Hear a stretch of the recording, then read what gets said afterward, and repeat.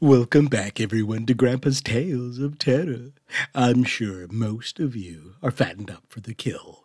Now that peace on earth and wishes for a new year are out of the way, we'll continue with the horrible things in life.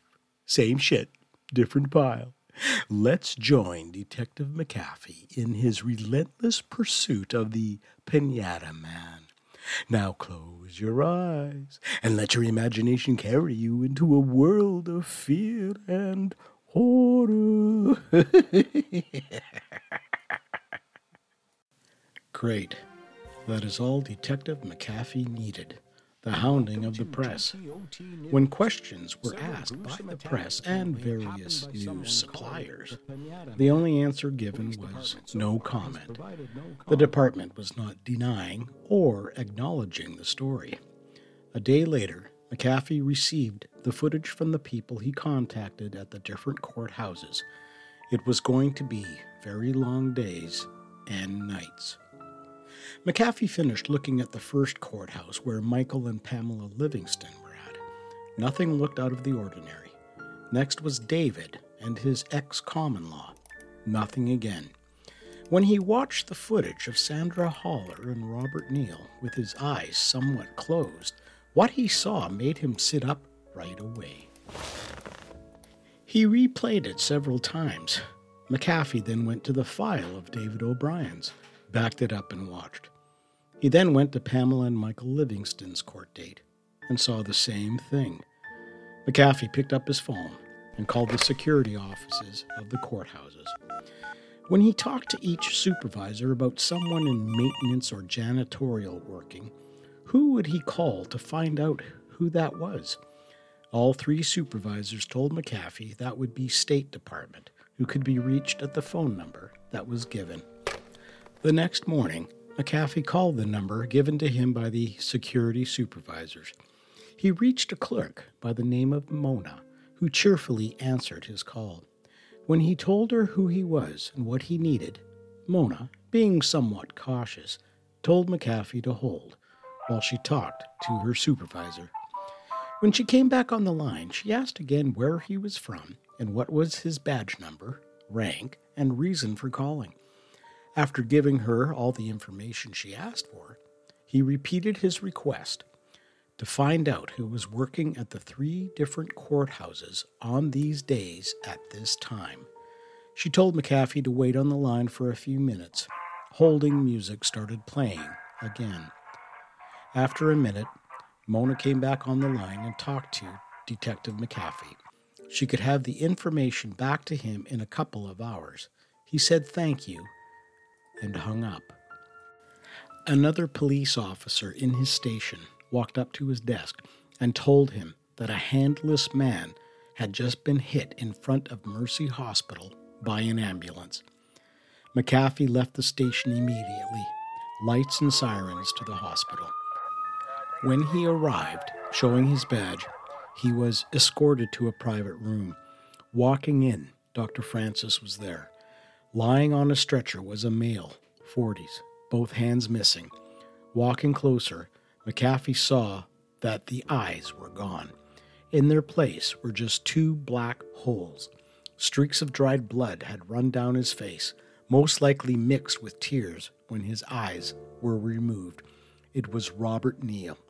Dr. Francis told McAfee that even though he was not a pathologist, he could tell that the hands had been cut off with a serrated object, possibly a saw, due to the tearing of the skin. The eyes, however, he was unsure of how they were removed. An autopsy would confirm everything. Watching the footage of the security camera at the front doors of the hospital, McAfee saw the back of a car just within the range of the front security camera. He took a screenshot. A person walked into camera range and pulled someone who looked like Robert out of the back.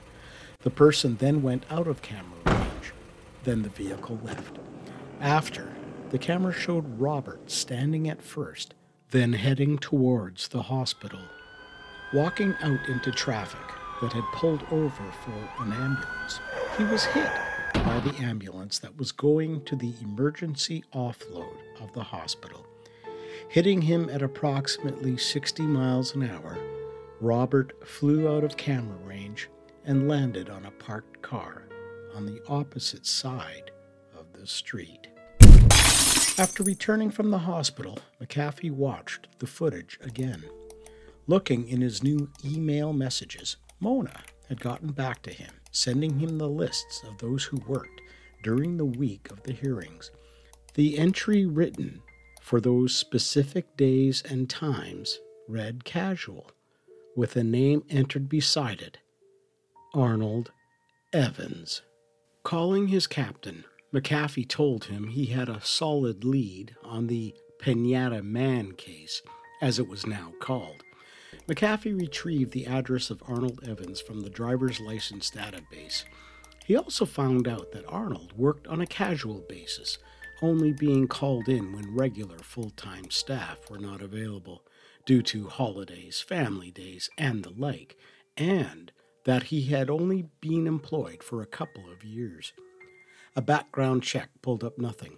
Jobs here and there, a couple of parking tickets from previous locations where he used to live, no social media activity of any sort. McAfee was seeing Arnold as a loner, possibly antisocial, very private, keeping to himself. McAfee was sitting a few houses away from Arnold's current address, a 2-story rental with a large property. He had sent the picture of what he could get for the vehicle to his mechanic to see if he could recognize the make. His mechanic got back to him and said it definitely was a Pinto, just not too sure of the year. McAfee couldn't believe those were still on the road. His mechanic said they were collector items, but owners changed the gas tank around due to a flaw in the design due to the possibility of an explosion in a collision. Sitting there, he opened up his takeout coffee, added his cream, and took a sip.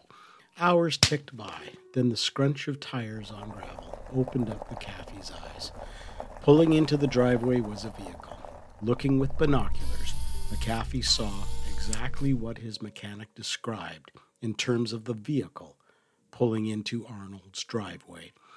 McAfee saw Arnold exit the car, go to the back of the vehicle, open it, and pull out shopping bags. He closed the back, walked to the front door, and went in. Lights were turned on, and that was it. After a couple of hours, McAfee called it a day. The next morning, McAfee followed Arnold to a courthouse where he was working that day, then followed him home. Again, nothing suspicious or alarming. McAfee's captain asked if the surveillance on the Pinata Man suspect has led to anything to further the case, to which McAfee said no. His captain told him that there were other cases that needed his attention, so until something else happened, McAfee had to change his focus.